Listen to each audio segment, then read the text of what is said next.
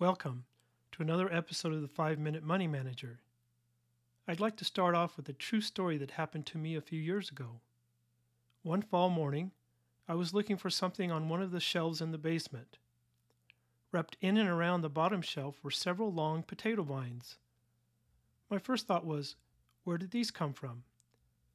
Then I remembered that we had some potatoes on the shelf earlier that spring. Two of them apparently escaped the bag before I planted the remaining ones in our garden. For about 5 months, they had grown in the basement with no soil or water and very little light. What persistence! I had some potting soil left over from that year's gardening, and I thought, what the heck? So I trimmed the existing vines, cut the top off of an empty orange juice container, filled it with soil, and planted those dried up little things. About a week later, I noticed a small green shoot emerging. Then, true to form, the shoot began to get tall and leggy as it looked for sunlight. Being the wrong time of year to plant anything outdoors, I set up my grow light. Other shoots pushed their way through the soil. When the weather warmed up the next spring, I planted the remaining persistent potato in my garden. One of the two did not make it through the winter. However, its trials were not over yet. We had an infestation of grasshoppers that year.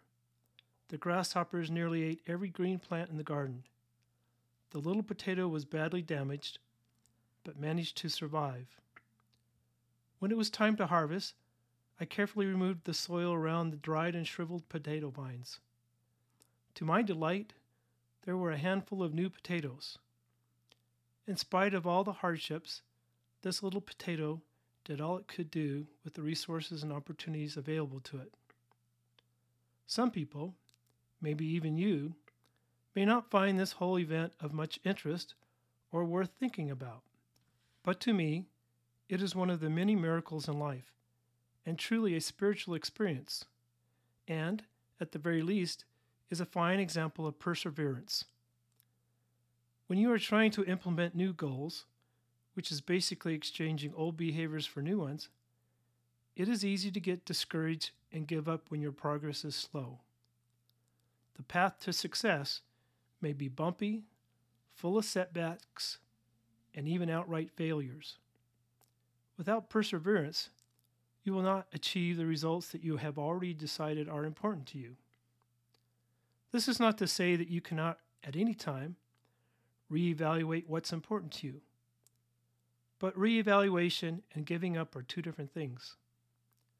Too often I find myself wanting to quit a task when seemingly insurmountable difficulties arrive, or it seems the results are happening too slowly. In the future, however, I try to remember the two little potatoes that did the very best they could with the limited resources available to them. However, if you are not very motivated by my two potatoes, there are plenty of stories about famous people who did not give up. Here are a few examples which I am quoting from a collection posted on the University of Kentucky's website. Thomas Edison's teachers said he was too stupid to learn anything. He was fired from his first two jobs for being non-productive. As an inventor, Edison made 1,000 unsuccessful attempts at inventing the light bulb. When a reporter asked, "How did it feel to fail 1,000 times?" Edison replied, "I didn't fail 1,000 times. The light bulb was an invention with 1,000 steps." When Lucille Ball began studying to be an actress in 1927, she was told by the head instructor of the John Murray Anderson Drama School, "Try any other profession." In 1954, Jimmy Denny, manager of the Grand Ole Opry, fired Elvis Presley after one performance. He told Presley, "You ain't going nowhere, son. You ought to go back to driving a truck." If you would like more examples, I have posted a link titled "But They Did Not Give Up" in the resources section at 5minutemoneymanager.com. Thanks for listening, and have a great day.